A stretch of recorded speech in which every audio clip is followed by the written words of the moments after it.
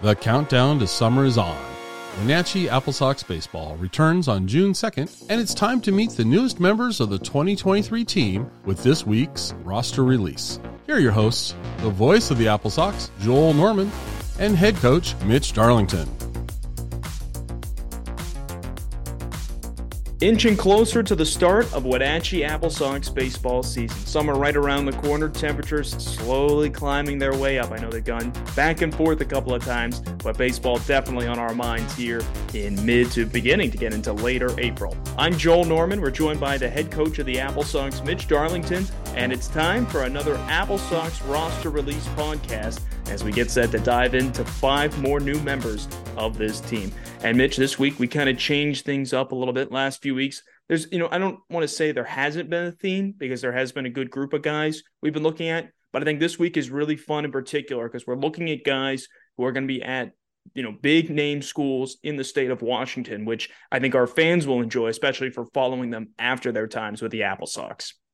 Oh, absolutely. Yeah, it's always fun for our fans to be able to see those schools they recognize, the Washington States, the Gonzagas, the UWs, and not only recognize, but when it's in-state schools that, they follow and are probably fans of, it just means a little more for them to be able to see a player coming from one of those schools or heading to one of those schools, and definitely fun to follow them even after they're gone out of an AppleSox uniform.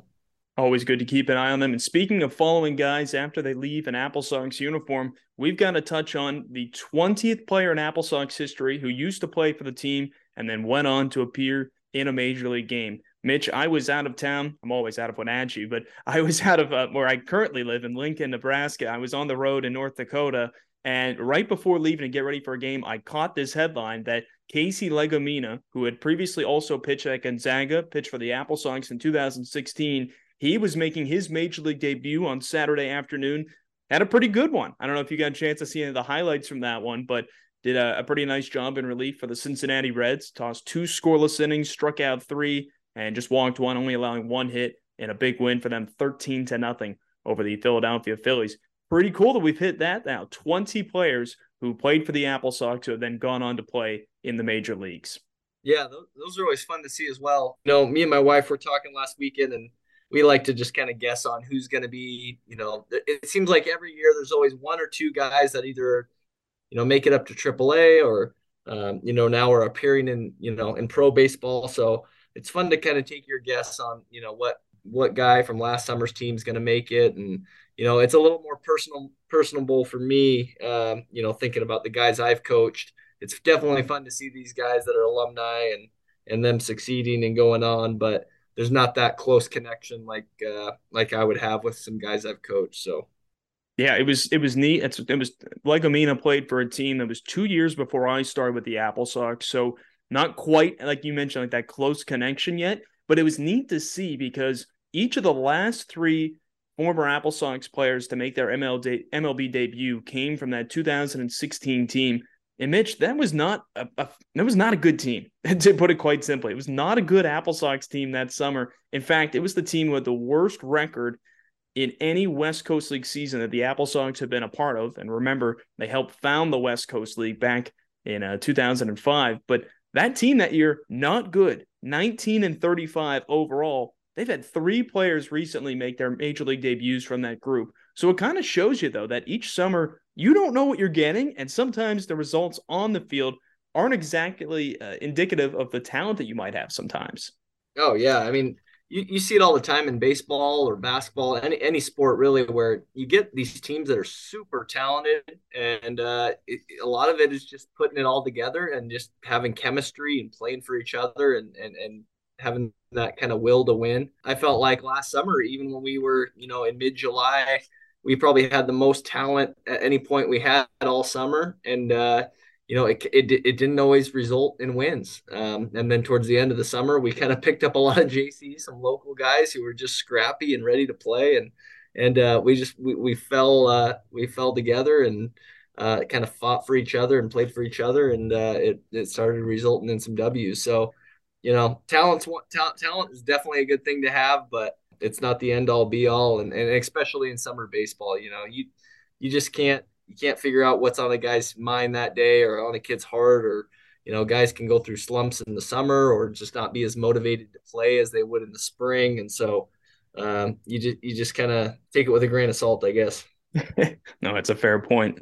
Just to touch on Legomena a little bit more for fans who maybe did remember him or didn't know a ton about him. He was a guy, he pitched in 5 games for the AppleSox in 2016, shortly before, actually in the middle of his AppleSox tenure, because that's when the draft would have taken place. It would have been in June that year. He was selected in the draft that year by the Toronto Blue Jays, but went on to he didn't sign with them and ended up pitching for the AppleSox. So kind of worked out. It was nice I got a chance to see him. Had a 4.90 ERA in 5 games, 10 strikeouts, 7 walks, 10 hits, and 7 in the third. Probably best outing he had when he recorded a save against Corvallis on June 11th of 2016. 2 strikeouts in that scoreless 9th inning. But a guy who would go on to get drafted by the Minnesota Twins, eventually being acquired by the Cincinnati Reds. But great college career for him as well at Gonzaga. As we're touching on a Zag here in a little bit, it's worth bringing that up. Legomena, 3.73 ERA over 3 seasons with Gonzaga, 117 strikeouts to just 31 walks over 130 and a third innings in that time. So he was a guy who really locked down that closer's role for them, had the 13 saves for them in 2017. So phenomenal player with the Zags, and then nice to see him make his way up to the major leagues. But Mitch, that's 3 guys now who have made their MLB debut just since the end of the AppleSox 2022 season. Who knows? We might get another one up there to get to 21 before the start of our season on June 2nd. Any other former AppleSox players to touch on maybe before we introduce this week's roster additions, Mitch? Anyone you can think of who did anything big over the past weekend? None coming to mind right now. Really was kind of following UW series with Arizona State this weekend, and kind of following the Coug series this weekend as they took 2 out of 3 from Arizona. So, more just kind of going up. I've been following a lot of just Pac-12 baseball recently, and just kind of tuning in where I can to watch those games. None are jumping out. We have some guys this week that we'll talk about who one of them had a pretty big week for his team. So we'll get into that. Yeah, so without further ado, let's dive into this week's roster announcements. And Mitch, who are we starting off with our first player? Kind of a familiar name for some fans. Yeah, since we're talking about some, just mentioning the Cougs, we'll talk about an incoming freshman at Washington State. He actually threw for us last summer in a non-league game. He's a local pitcher out of Chelan High School, and that's Braden Boyd. So Braden's one that I've been able to follow kind of the last couple of years. For maybe our fans who don't know, I moved to Chelan about 4 years ago, became the athletic director up at Mansfield, and so, I of course, I'm going to all the local Chelan basketball games and baseball games. And Braden's been nothing but a prep star, man. He's a big-time basketball player, big-time baseball player, and he's a left-handed pitcher. His Chelan baseball has had some really good success the last couple of years. They went to state the last 2 times and some Final Four finishes, and he's been a big reason for that. Kind of a mid to upper 80s fastball. Not a guy that's really known for having a real high velo, but just mixes speeds real well. Has good change and a good breaking pitch that he can throw for strikes. And like I've mentioned a million times before, him just being a local talent, and going to a Division I school like Washington State, it's a no-brainer for me. You got to keep guys like that on your roster, not only for the talent level, but also just for the Wenatchee Valley and the fans' sake to be able to go out and watch a guy that they have seen, play at the high school level, and now they'll get to see at the college level. What did you see that maybe stood out about him from his time pitching with the AppleSox? It was just 2 innings, but it was a guy who you wanted to get a kind of a little bit of a tease to look at him because you were thinking about signing him for this season at the time, weren't you?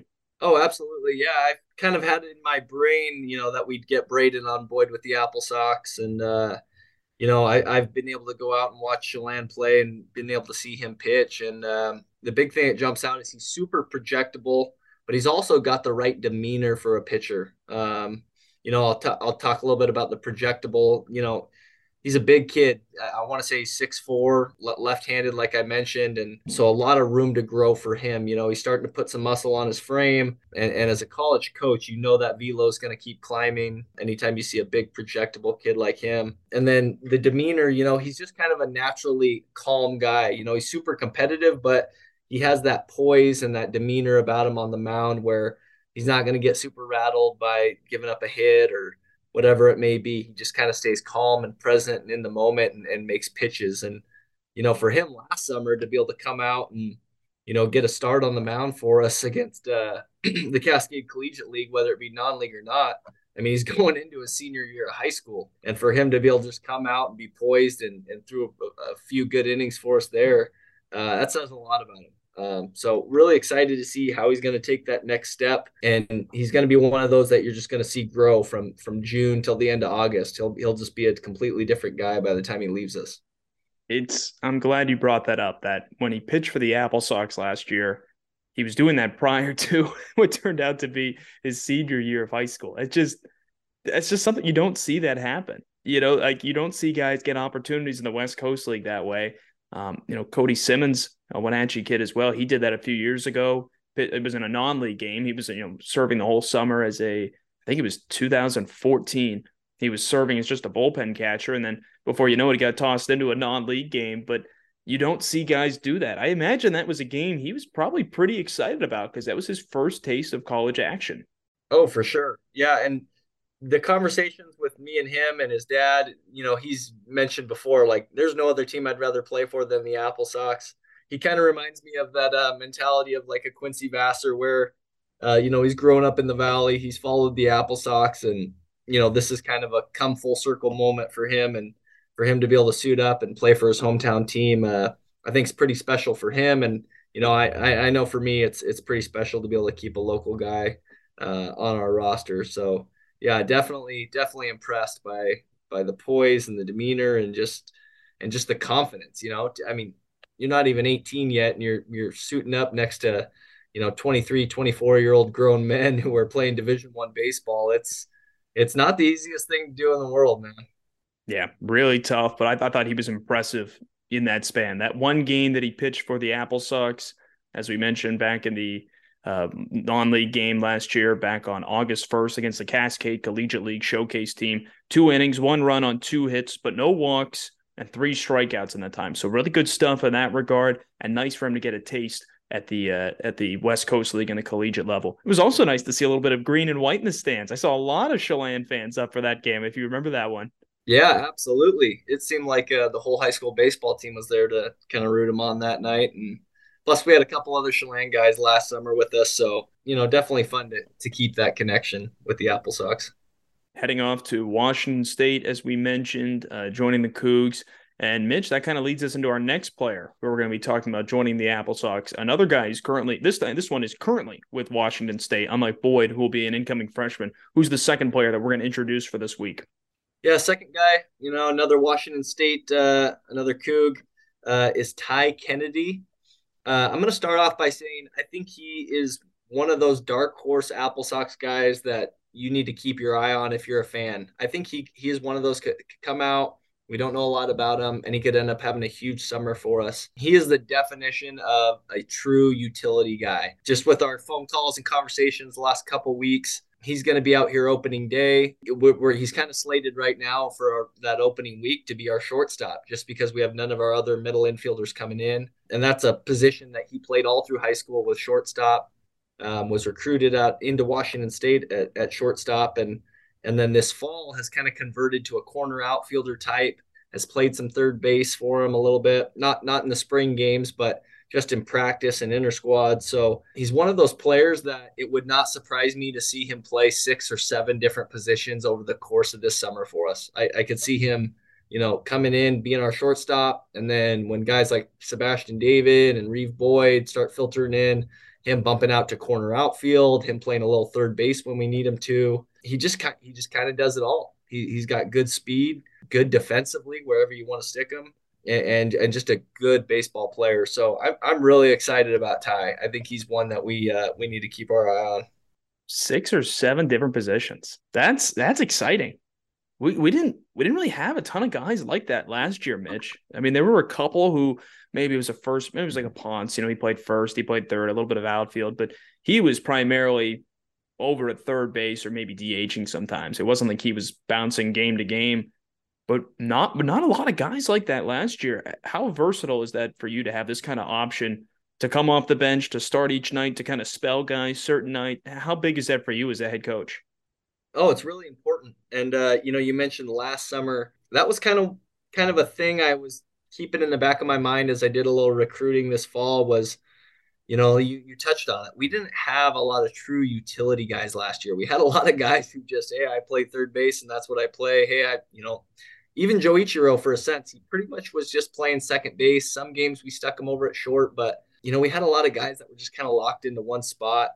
And it made it tough with the 10-day contracts. And as we got towards the end of the season, it just made it difficult to be able to move guys around. And so, this summer when Washington State offered, hey, we got Ty Kennedy. He plays middle infield, but he also has been playing a lot of corner outfield for us, and we've played him at third, and he looks good there, and can play just about anywhere. That was one I just thought I need to jump on something like that just because it gives me more options and it gives him more options of getting in our lineup every day. So it's going to be nice to have just like we mentioned, he's going to come out here and, opening weekend, we'll probably see him at shortstop and then as we get into summer, we'll probably see him out in the outfield. So it'll be nice to have. Kind of a Dylan Moore like player then. I think Mariners fans will appreciate that guy who can kind of go in wherever needed. You need guys like that on playoff teams though, Mitch. You have every good playoff team who goes on a decent run, they have players like that at every level of baseball.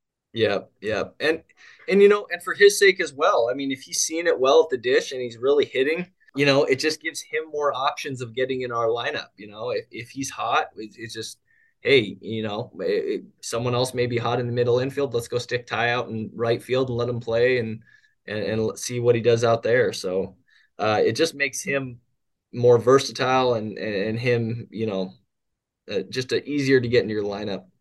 Really cool to have a guy like that. As we mentioned, hasn't played at Washington State yet this spring.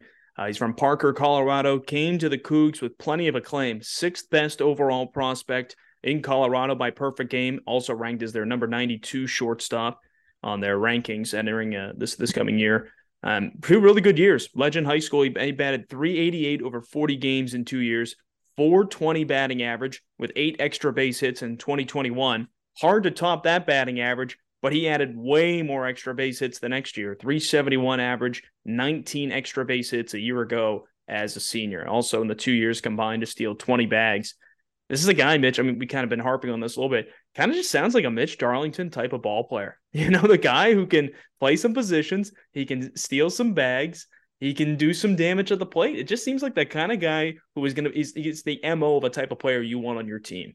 Yeah, and really one of the biggest selling points when I was talking to Coach Claggett at Washington State was he was just bringing up Ty's energy, and he's like, "This kid's just one of those guys. He's got great energy every time he steps on the field." So, especially in summer baseball, man, you get into the dog days of summer. I love guys like this. I want guys that are kind of rallying the troops, the guys that play with a little bit of edge, a little bit of toughness, and just that energy that you can't quite explain it. They just bring a little bit of juice to your lineup and get guys flowing. So I'm excited to have Ty with us, and I think he's a name that our fans need to keep an eye on. He might just end up having a big summer for us. So that's another guy on the AppleSox with a connection with Washington State. We talked about obviously other releases that we've done. We had Brandon Ponce already, who was one of the returners announced as joining the team. We mentioned Braden Boyd, who's an incoming freshman there. Nice to have this connection with the Cougs here. I think a lot of teams in the West Coast League are fighting to get those guys from Washington State and Gonzaga, but how valuable is that for you when you look at the guys who are getting? Looks like there's a lot of quality with them. Oh, definitely big for us. When you start your recruiting, that's kind of where you start. You start in state and you just kind of outsource from there. And so establishing good connections with the Washington States, the UWs, the Gonzagas, those in-state or even the Northwest schools, your Oregon States and Oregons, you want to kind of establish good relationships with them and then outsource from there and start going outward. But big for us to keep having good Cougs. And, it seems like they never send you a bad one. So always good to have them on our roster. So we talked about a position player here who almost a positionless player because he can go so many places. We started on the mound, and now we're going to go back to the mound for our third player to announce this week here, Mitch.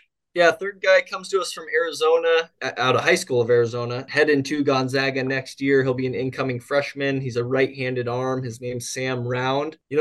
Sam's going to be interesting for us. He's another sneaky one that might surprise some people. Upper 80s fastball. Again, kind of like Braden, a good three pitch mix. Throws a change up and a good breaker. But the big thing with Gonzaga, man, is it just seems like they recruit talented arms. Whether it's on their pitching staff right now or guys they're bringing in. It's a credit to Brandon Harmon, their pitching coach, but it just seems like they really develop guys really well and they recruit really talented arms. I don't know if that's just they got a good knack for seeing it, but I always just trust that whatever they're going to send our way, it's going to be a good one. So excited to have Sam come up here this summer and just kind of get a taste of the Northwest before he bounces over to Spokane and joins the Zags. And I think he's going to end up having a good summer for us. You look at the numbers for Sam, kind of a small sample size, but the ERA in high school has been a little bit higher. Nine games last year, 6.18 ERA, 5.10 this year, currently as a senior in 8 games. It's really small. And you mentioned that 5.10, but even in there, he still tossed a complete game. He still come out of the bullpen and recorded a couple of saves. We've talked about this a few other times. It's a little harder to go off of stats in the sense we don't know what type of level these guys are, performing at, or like what the talent level is, whether it's at a high school, certain colleges as well.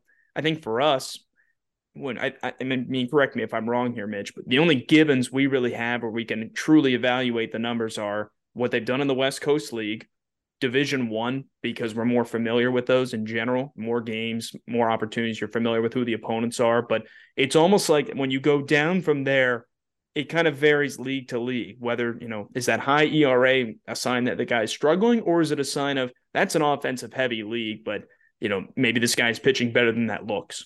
Right. Yeah. There's so many different variables that go into, an inflated or deflated ERA. Like you mentioned, the talent level one, you go find a small school high school kid that's got an upper 80s fastball. He might have a 0 or point something ERA because there's just guys that don't see velocity like that at the high school level. And then you go to a state like Arizona, really just a hotbed for baseball talent.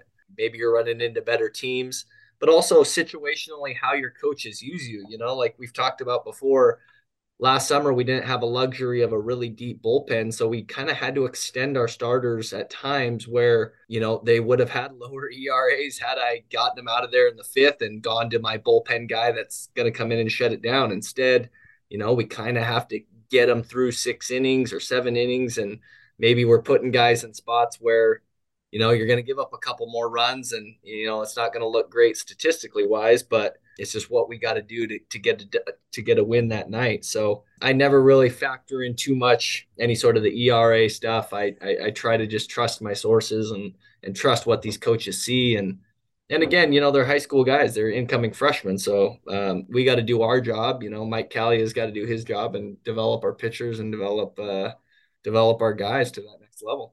Perfect game had him last summer as high as 91 miles per hour with his fastball. Again, right now he's a senior in high school. Five-tool baseball had him 90 to 92, even once touching 93 in a mid-April game. So I think that provides a lot of excitement right there, just seeing that kind of velocity ticking in there. But it is going to be something, and I'm glad you brought Mike Callie up, Mitch, because this is going to be something fans are going to try and get to know a bit more. You haven't had a ton of time to interact with Mike yet before, of course, the start of the season, but what have you learned about what his technique is going to be like with these pitchers? Maybe it's too early for that type of question, but what kind of approach do you think Mike brings that can kind of help maybe some of these younger guys out? Because Mike is closer in age to them, maybe than he is to us, actually, now that I'm thinking about it. But the point is he's recently removed from his playing career. I don't know as far as like stylistically how he's going to work, but just knowing Lower Columbia, knowing that program, they're all about putting in the work, man. You got to put in the work to get the results. And I would imagine Mike's going to have that same approach with these guys is, you want to get better, you got to put in the work, and he's going to be there. He's fully bought into the AppleSox and fully bought into working with these guys. So I don't think effort or, the willingness to put in the time with our pitchers is going to be an issue whatsoever. I think he's going to have a plan with them. He's going to be able to tinker with them and fix mechanically whatever needs to be fixed. And also, like you mentioned, him being a younger guy, he's not far removed, man. Just a couple of years ago, he was throwing at West Texas A&M and pitching in the West Coast League for Victoria. So I think mindset wise and mentality wise, he's gonna he's going to kind of get our pitchers in the right spot and be able to relate to them and know how to approach it. So We touched a little bit earlier about the challenges of being an incoming freshman for Braden Boyd, coming into college this coming year. He's gotten a small taste of action, of course, already. But for the most part, it's going to be his first opportunity full-time facing college hitters. What's the biggest challenge for pitchers, position players, anyone who comes in out of high school and they start things off in the West Coast League? Is it the everyday grind? Is it some sort of difference in how hitters are ready to go compared to high school? What would you say is something that, guys like Sam Round and Braden Boyd are really going to have to battle a little bit and get used to with facing college hitters really for the first time? yeah, a lot of it is just experiencing that failure for the first time. A lot of these guys coming out of high school, even touching on like Iva, last summer, he'd obviously played in a million showcases and against some really good competition, but just getting used to like experiencing that failure of, I'm not going to be the most dominant player every day I step onto the field, whereas I was in high school, and just getting used to that. And also just having that mentality and having that confidence level that not only do you belong here, but you can succeed at this level. There should be none of these guys should be looking up to any of the other players or thinking, wow, man, this is a big stage, or these guys are super talented. It's no, I'm a Division I baseball player. I'm this caliber of a baseball player, and I belong right with these guys, and I can come get people out at this level, and I can come compete at this level. So yeah, a lot of it is just your mindset, and so I'm not worried about either Braden or Sam. I think, we'll obviously ease their way into it. We're not going to go throw them right to the wolves right off the bat and have them come in with the bases loaded, nobody out, and expect them to shut a game down for us. But just getting the first few outings, getting them comfortable and used to this level and building that confidence is kind of our job as a coaching staff. You say that now, Mitch, but just wait. First game of the season in Bend. Someone's going to blow out their arm in the first inning. It's going to be okay. Braden, Sam, come on in. Bases loaded, no outs, top one. Save the ball game for us. With everything that happened last year on that trip to Bend, I leave nothing off the table for something like that to happen. So I hope not.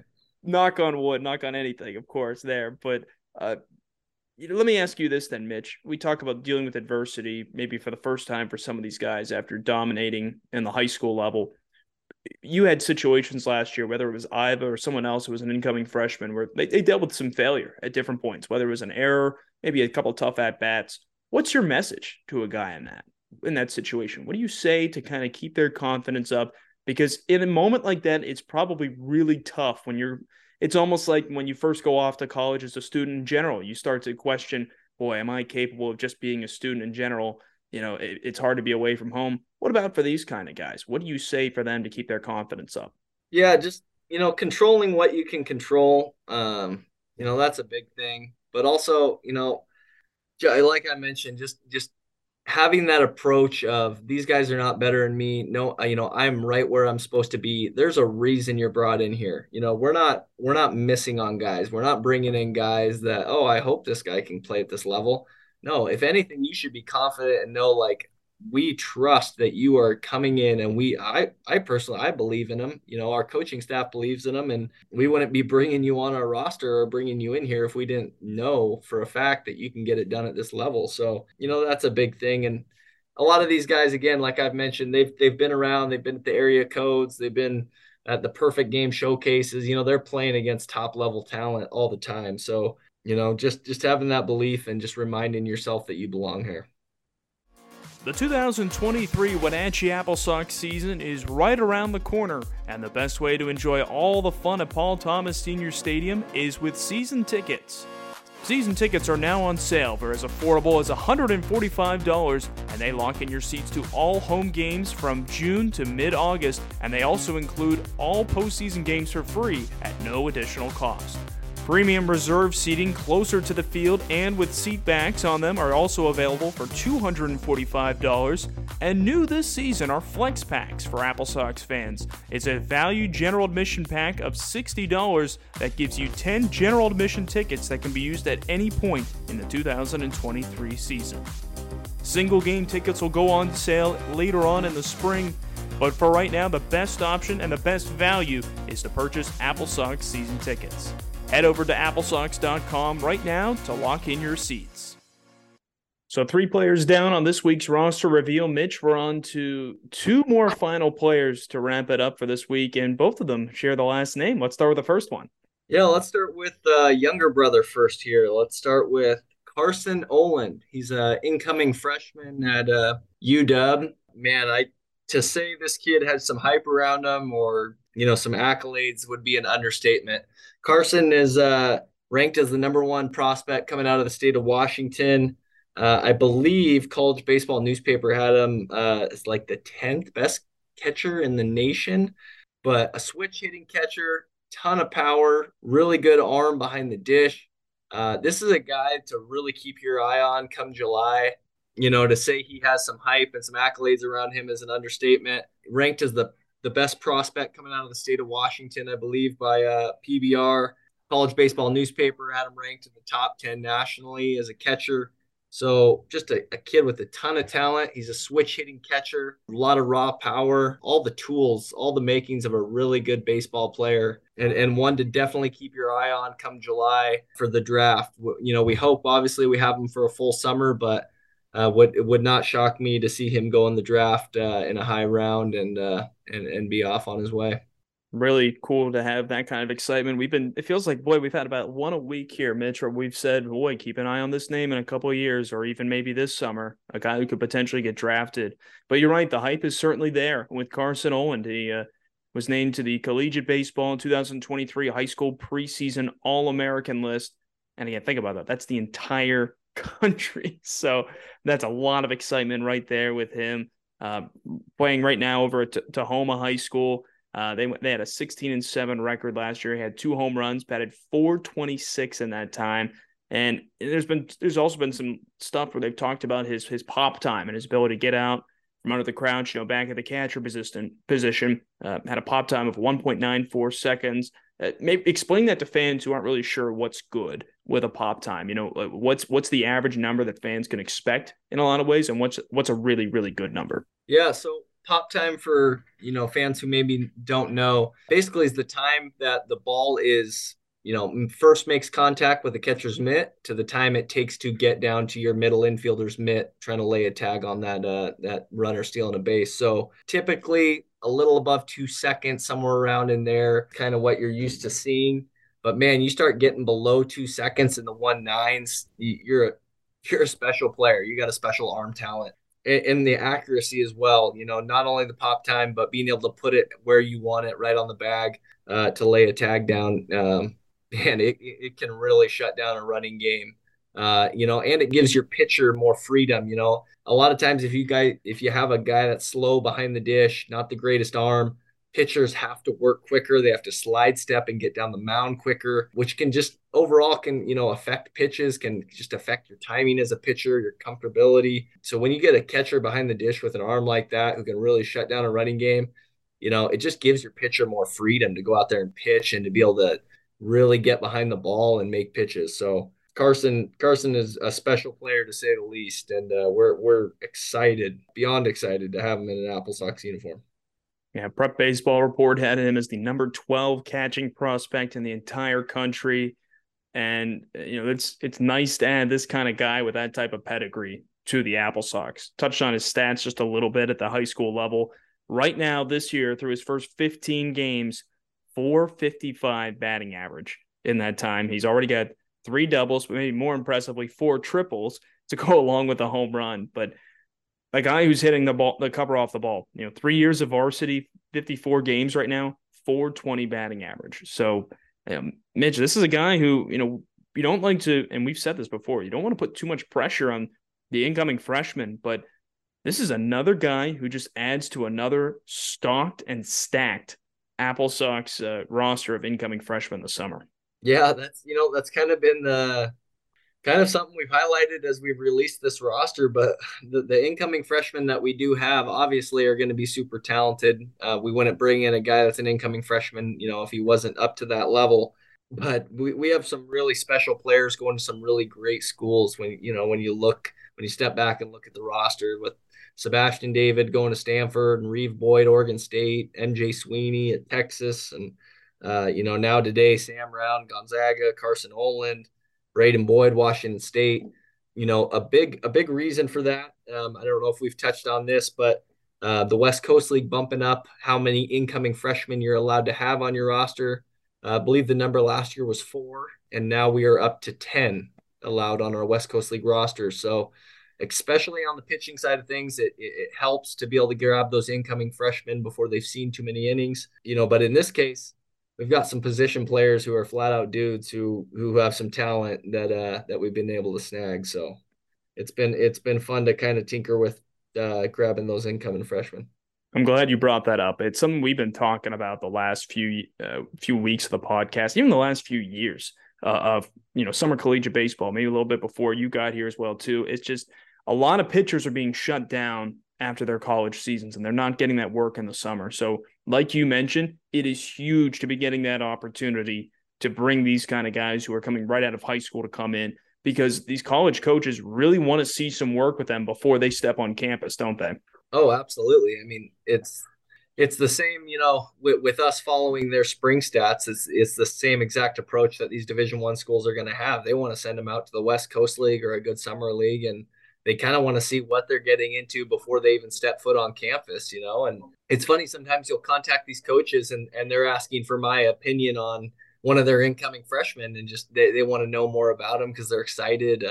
Or a JC transfer. I remember, last summer talking with UC Irvine, and they're asking me about Joe Ichiro and what he does well and what they like. And, and they're straight from their coach's mouth was like, well, you've seen him more than I've seen him. We signed him, but, you've been with him for 3 months. So it's kind of cool in that sense to kind of get the first taste of what these players are before they even step foot on campus.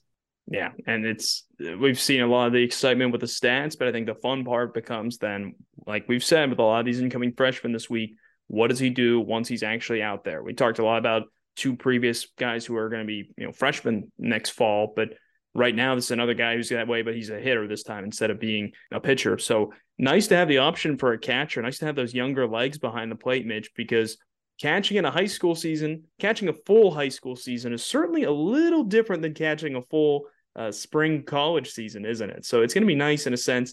This is probably a guy who's going to get plenty of work behind the plate this summer, won't he? Yeah, he should see plenty of innings behind the dish, but if his bat is what we're expecting it to be as well, he could see a lot of time at DH, and see other roles just because the bat plays so well. So definitely gonna get his work behind the dish, catching some more collegiate level arms, but a guy he's gonna be hard to keep out of your lineup on a nightly basis. How are you feeling about the catching position? Again, this is one we always like to spotlight. Everyone, you would say besides the pitcher, maybe even including the pitcher, one of the most, if not most important positions on the field. How are you feeling about how the AppleSox are lining up behind the dish right now?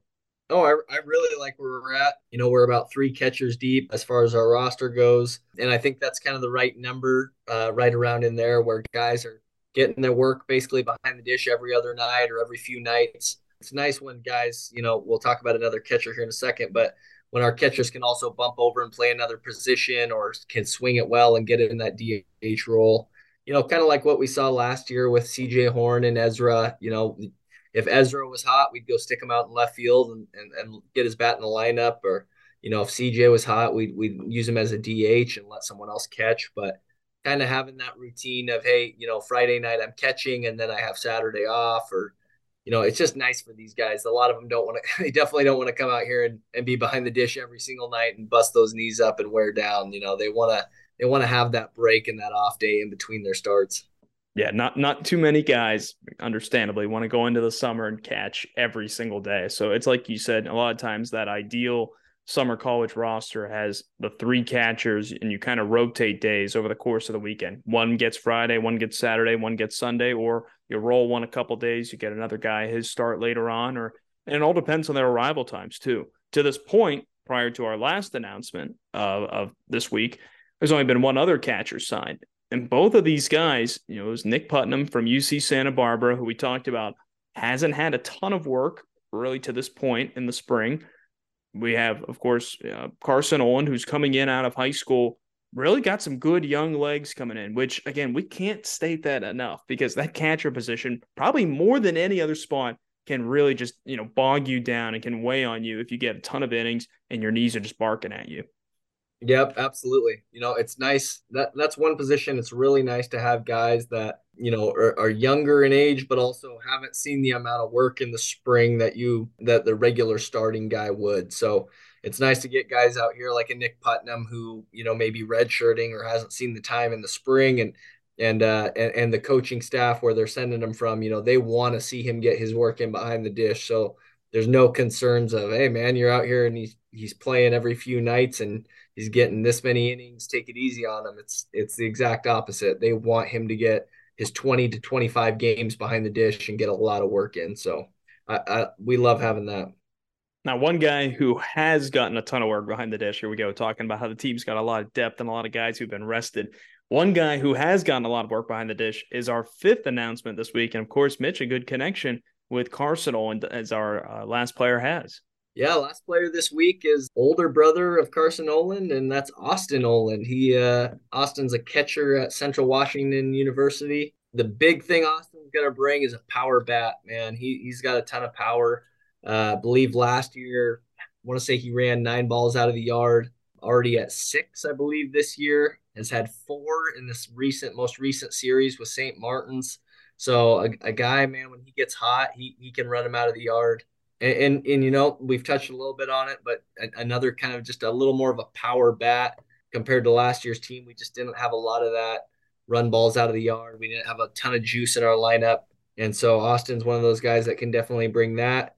Another catcher that can also bump over and play some first. So we may see him playing a little bit of first base for us as we kind of open things up and maybe before our first baseman fully come in here. But just a good quality bat, good quality player. He's done some serious damage at the Division II level. I believe his freshman year, I believe he was a first team All GNAC guy, and last year I know for sure he was a first team All GNAC guy. And so you may have more info on some of that, but definitely has done some damage at the Division II level. Just looking at him this season, you look at the regular stats, 253 batting average for him, Mitch, but it doesn't tell the full story because pretty much since mid-March, he's been a different baseball player. I was looking at it before we got started. He was hitting 179 through his first 25 games.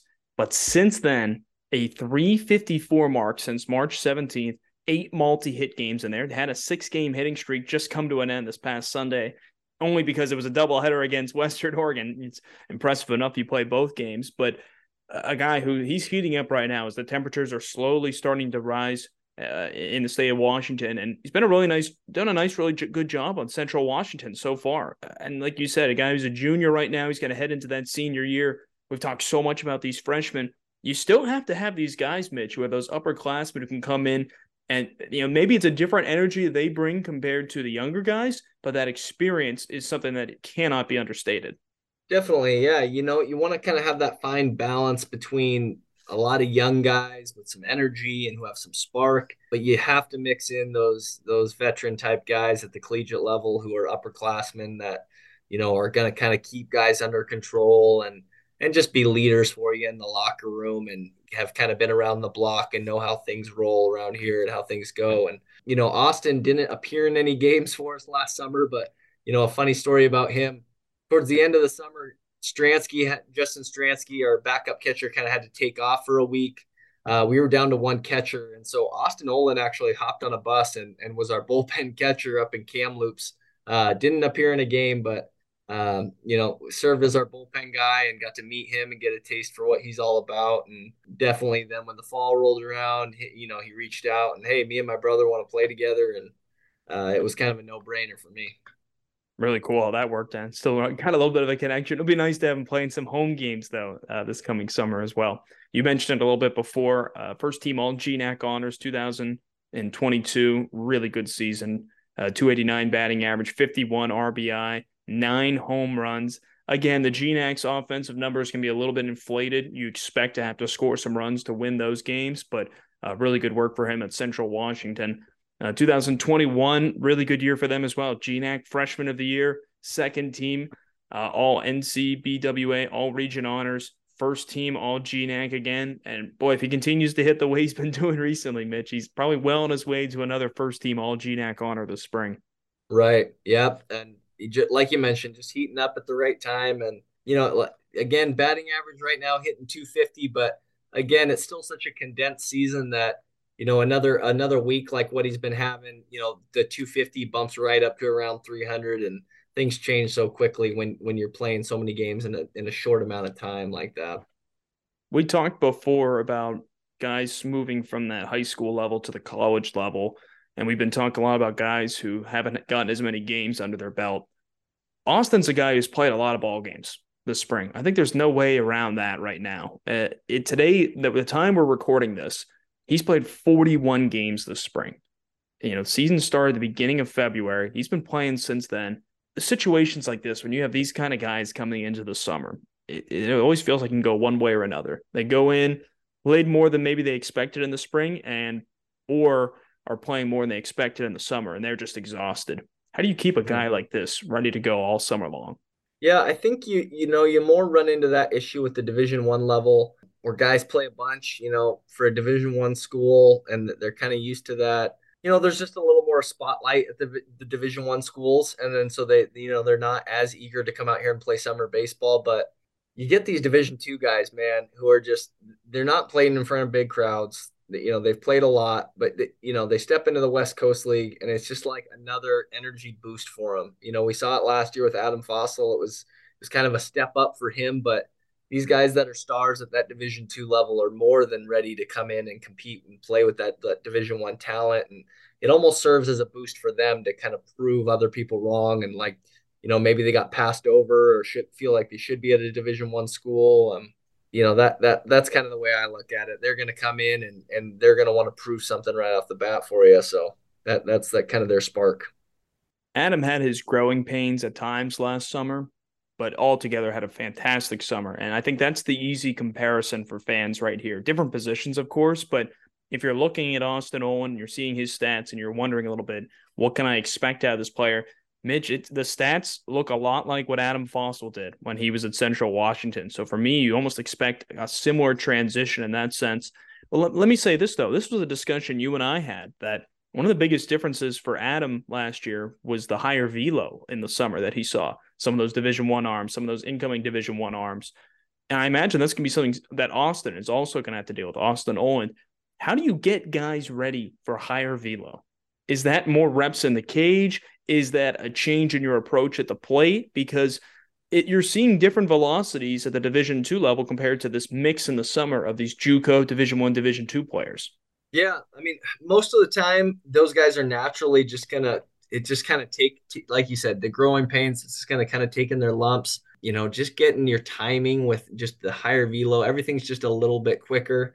But a lot of these guys, even if they're Division II stars, they're mashing some of that Division II level pitching, and they're able to adjust pretty quickly to that next level up. So, it's not necessarily something that us coaches are, tinkering with or fixing for them. It's just if they have the natural athletic ability and we're just kind of instilling that mindset of speeding things up and just getting ready to hit in the box and being on time, that they're going to figure it out. And you just gotta kind of work through those growing pains and work through those little slumps. But you see that all over the West Coast League, whether you're bringing in a junior college guy that's transferring to a Division I, it's just that next step up and getting yourself ready to hit and just going through those growing pains. Talking a little bit more about this catching position for the AppleSox and their depth there. 3 guys at it.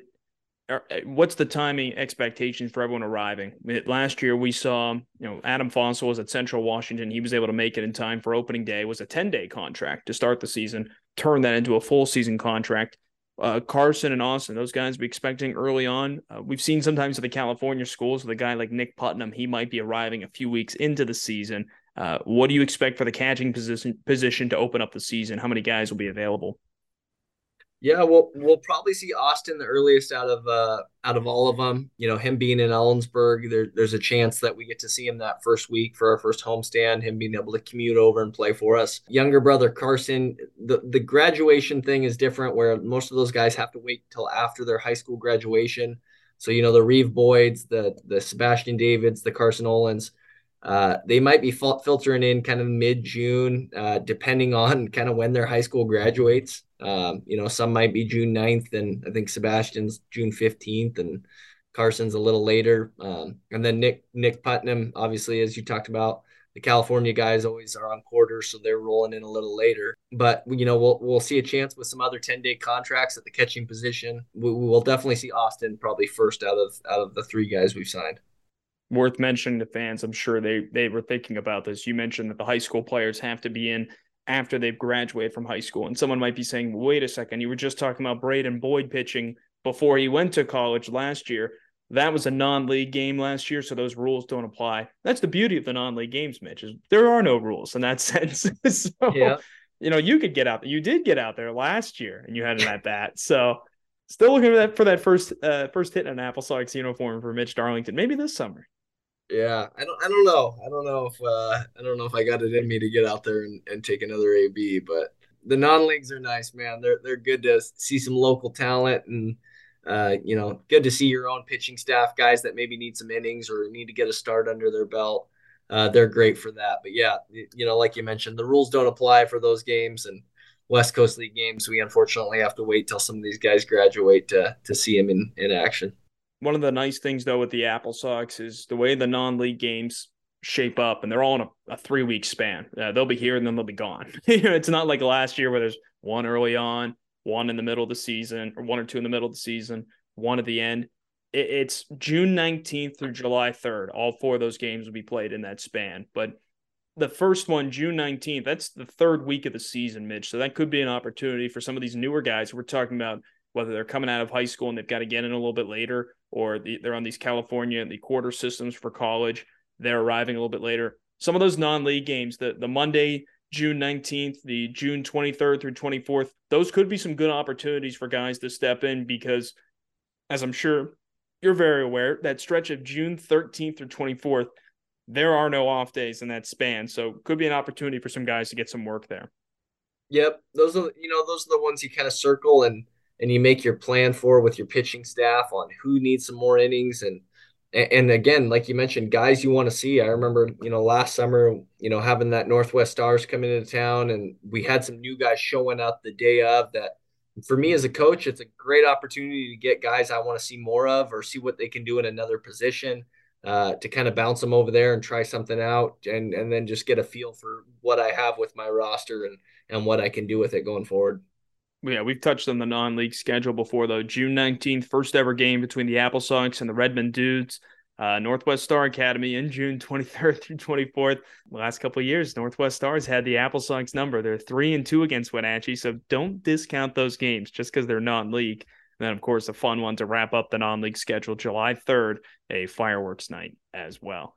So, Mitch, that wraps everything up for this week here. 5 new exciting additions. Again, we kind of talked about this last week. Coming down the stretch here, we're looking at least, I think, 2 or 3 more podcasts coming up where we'll be talking about this, but the roster really starting to take shape now. Yep, definitely having an idea of who's coming in and our main core of guys that we're expecting, and then from here it's just kind of figuring out who's arriving at what time and what 10-day contracts we need to sign, just as a reminder that first week, it's a lot of guys, maybe names you're not going to recognize from different local junior colleges or local schools that, are kind of just filling in on 10-day contracts for us until some of these guys we've announced arrive. But always fun to still see them and see, maybe some of those 10-day contracts end up being full contracts and still some great talent that'll be there that first week. How confident are you in how this team's going to start this season? I think it's worth bringing up because, last year started out 12-15 in the first half. And frankly, since I've been with the AppleSox, the first half has always been a worse record than the second half. How do you get off to a hot start to begin the year? It's a challenge everyone faces. Yeah, we're all kind of in that same boat. A lot of it is just finding good quality 10-day contracts. It's one of those things that I feel like you can really overlook, but you can't. For me, I can't be lazy with it. I got to really do my homework and really find some local good players that I can get into Wenatchee that come play for me for a couple weeks. And that's really that's a big part of it is just recruiting good guys that can be here from day one and be ready to go. So Yeah, I mean, it's going to be a tough schedule to begin the season. You look at that, the first 3 games with the Ben Delks on the road, a few games after that with Victoria, a team they were a playoff team last year, and then a couple of other road trips in there that could be a little bit challenging, including playoff rematch, of course, with Kamloops. So imperative, really, to start the season off as hot as possible. But we'll have to see what they can do. It's fun seeing those 10-day guys early on because, like you said, they're really fighting for that role. And in a couple of weeks, we're pretty much our whole week's release is going to be just about 10-day players. So I think fans are going to enjoy that from the sense that those are the guys who will be in immediately. You'll recognize them immediately. I wonder sometimes, Mitch, when we do these and it's a guy who doesn't show up until mid-June, if people forget about them. We touch on everyone who comes to the team. I wonder sometimes, though, it's June 20th and like last year, Jake Putnam makes his debut. Granted, he was a late addition to the team, but I wondered a few times last year, people were like, who the heck's this guy? And it's like, no. We brought him up. We knew he was going to be late. This was just as scheduled. yeah, yeah, yeah. I'm the same way. It feels like it takes so long to get these guys in, and then after the season ends, I'm like, oh man, that's right. The Matt Hallbacks, they didn't even show up till June 19th, June 20th. But it just feels like the wait for some of your big name, big school guys. It just feels like it takes forever, but it's all a part of it, man. It's all a part of the fun of the West Coast League. Do you remember that weekend? It was Bellingham when we played Bellingham at home. Do you remember how much that roster just changed? Enzo Apodaca came in, Matt Hallback came in, Jake Putnam came in. We didn't know it at the time, but he became a huge part of that team. Ezra Samperi came in. I mean, it was a brand new team in a lot of ways, and it was a lot of guys who had those starting roles. Things kind of changed up, and it was a battle for those positions because of the new guys getting in. Yep. It felt like the roster from we played Bellingham 6 straight days, but it felt like the roster from the last game at Bellingham to the first game at home, it was like writing a completely different lineup card. It was just night and day difference. And it was like, whoa, we got some new guys here, huh? There's about that, 3 to 4 weeks, sometimes 5 weeks span in the season where you're loaded up. And I mean, you almost have too many guys on the bench. There's not enough seats for everyone, not enough bats for everyone to get swings in and everything. But it is a nice challenge to have in the middle of the season, I think, for you, in contrast to how the season starts and how it ends. Yeah. It's just that you start off thin, then you're heavy, and then you go back to thin. It's just that thin, heavy, thin. It feels like where, that's just kind of the way the rosters work in the league.